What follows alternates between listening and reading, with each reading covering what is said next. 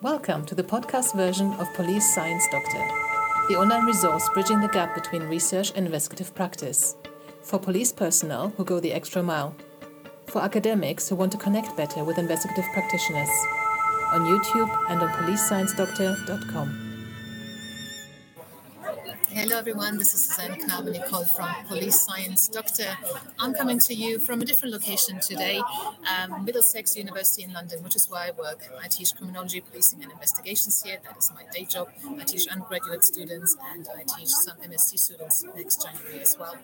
So very different environment. Here you can see a little bit lunch break, so very difficult to get any peace and quiet, to get any silence, but that was not the purpose. I wanted to see what it's like talking to you from here, and let me know if you can hear me well. I've got my headphones in, hopefully that will help a little bit. Let me know if it's too difficult. If this doesn't work at all, I'm not going to do it again, but I wanted to give it a try. I thought it might be an interesting change to backdrop.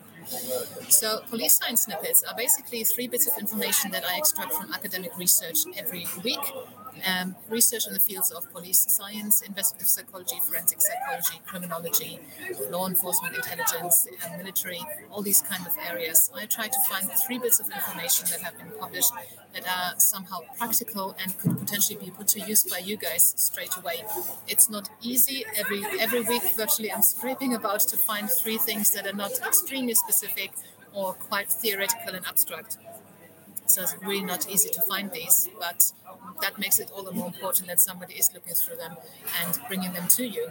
So I then talk about them in this broadcast that I do every Tuesday, and also everybody who's on the free Police Science Doctor email list gets them emailed into their inbox, and with the link to the original research, so you can actually get to the article. Whether you can access the full version is unfortunately beyond my control. That depends on the publisher of the journal article, but at least you can see the abstract there in case you're interested in it further.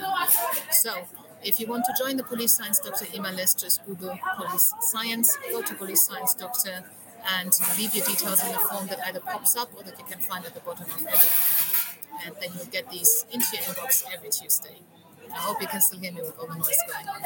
So the first snippet of today is about jurors' views of the system and how that impacts their case decisions. Very interesting because one of my friends, a good friend of mine, told me that she's going to be doing juror service in the next few weeks.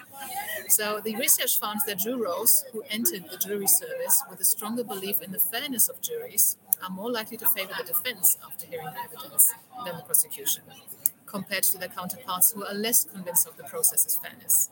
So if you think that the system is fair and that it works, you're more likely to favor the defense, the suspect, rather than the prosecution version of events, which I think is really interesting. The second snippet for today is about providing a college education in prison.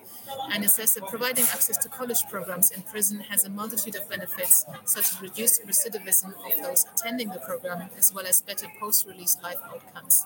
Now, we knew that already. However, the additional information that this piece of research found was that students' well-being, their coping mechanisms, and their academic engagement were also significantly better for those that were in prison attending college than their non-incarcerated matched samples.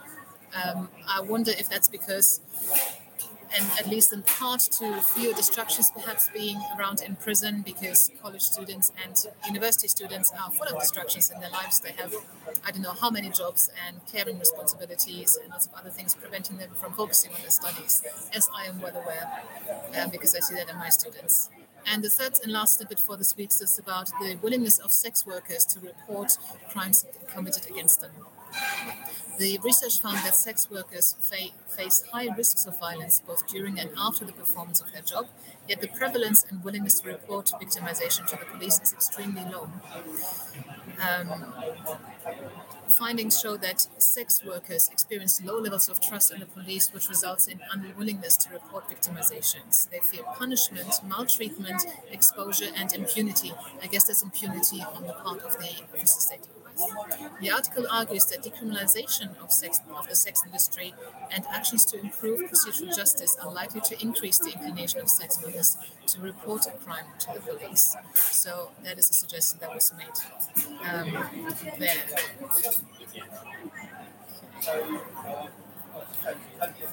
Right, okay, so that was the snippets for today. I hope that you found this useful. And I hope that you will tune in again next week. And if you want, as I said, if you want to see them in your inbox, to subscribe to the email list. And I wish you all the best, and I'll speak to you next week. Bye-bye. Thank you for listening. I hope you found this content useful.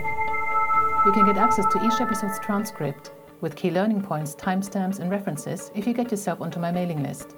Just go to the main website on policesciencedoctor.com, and on the bottom of each page you will find a sign-up form for notifications of new content. Just enter your first name, your preferred email address, and the type of organization you work for. You will not get any spam. This is just for me to let you know about new content and for you to get access to all the transcripts.